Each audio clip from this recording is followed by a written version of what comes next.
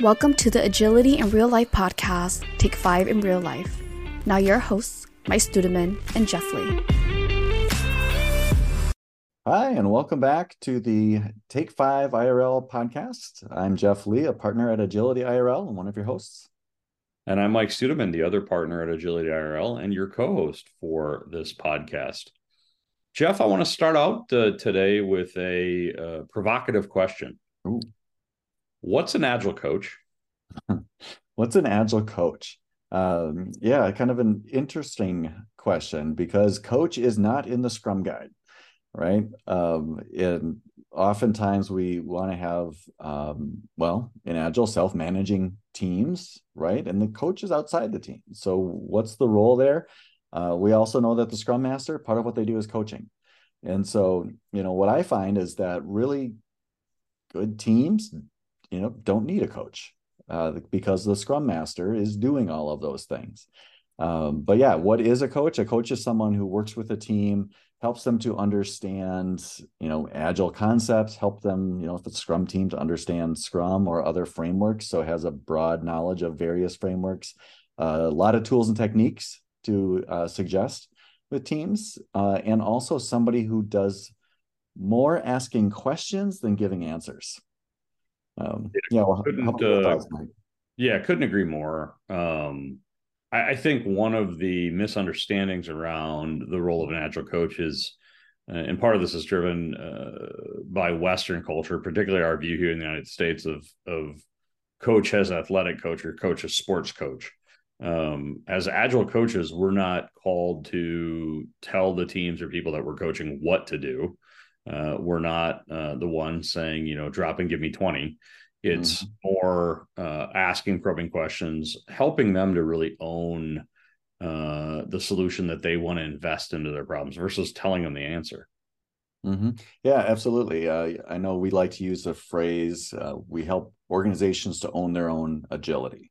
If anybody listening to this is a parent, you know that your kids take commitments more seriously when they make them versus when you make them, or make a decision on what they want to do.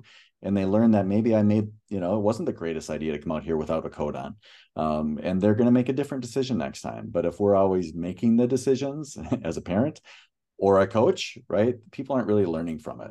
We learn more from our failures than we do from being told what to do and having it work well. Yeah, I think the parenting analogy is a good one, as trite as it might be. I mean, we know as parents, our job is to produce potentially releasable adults. and our job as Agile coaches is to produce self-managing teams. And the more that we create dependence upon us as the coach, the less ability those teams have to truly grow into their self-management. So I know one of the things that frustrates a lot of the teams and individuals that we coach is they'll oftentimes say, Jeff, just give us the answer. Mm-hmm. We give them the answer. We're not helping them grow. Yeah, no, absolutely. And we see a lot of comments and different opinions on whether Agile coaches are needed. Like I said, they're not in the Scrum Guide, right? It's not a role in Scrum. It's not accountability. Or I should say coaching is an accountability of the Scrum Master. So why do we need a coach? Well, hopefully you don't. Right. As a coach, I'm telling you this. Hopefully you don't need a coach because your Scrum Master, has that skill set, and they are empowered by the organization to do coaching both with the team, but more importantly, outside of the team. What I generally find in organizations is people don't trust their Scrum Masters. They think they belong in the team, and that's where they exist.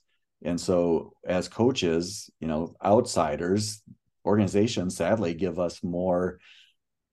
They pay more attention to what they say than what they listen to their own employees. It's the expert syndrome, right? We happen to be from outside the organization.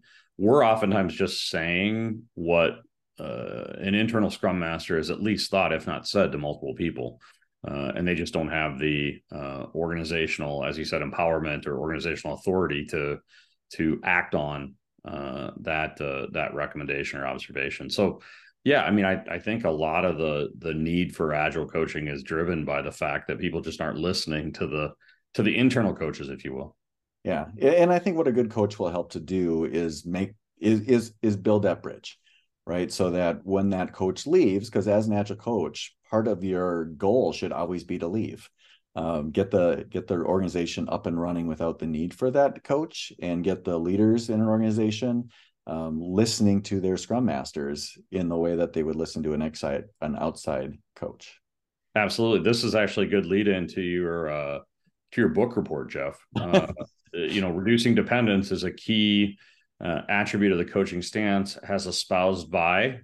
This is your cue. Yeah. So Lisa Atkins, Coaching Agile Teams, is a book that I found transformational when I was a Scrum Master. And as a Scrum Master coming into it, I was really good at teaching. That was one of the Scrum Master stances that I was really good at, teaching people how to do things, teaching some techniques. I wasn't great at asking questions and doing the coaching side of things. So Lisa Atkins' book kind of opened my eyes to that. Like, a good coach is not giving answers so much, like we mentioned before, right? Is getting others to decide what to do, asking those probing questions. And that's a terrible oversimplification of the knowledge in that book, but definitely encourage Scrum Masters to check that out. Yeah, great book. The seminal book in the space. If you ever have an opportunity to not only read the book, do so, but also see Lisa speak, either online or in person. Great speaker, wealth of knowledge in more broadly the Agile space, but more specifically the coaching space. Fantastic. Well, I think we covered the topic of Agile coaching. Feel free to hit us with some questions here in the comments as well. If there are things we didn't address that you think you like us to, we can provide a quick answer maybe, or maybe it's a reason for a future 5-minute conversation. Absolutely. Thanks, Jeff. Have a good one. All right. Thanks for joining us. Thank you for joining us on this episode of the Take 5 IRL podcast. If you like it, please go ahead and share it with someone, as well as like and subscribe on your favorite podcast platform. We are available on Apple Podcasts, Spotify, and YouTube. Also, leave us a comment or a suggestion for a future episode. Again, thanks for listening, and we look forward to you joining us next time on the Take 5 IRL podcast.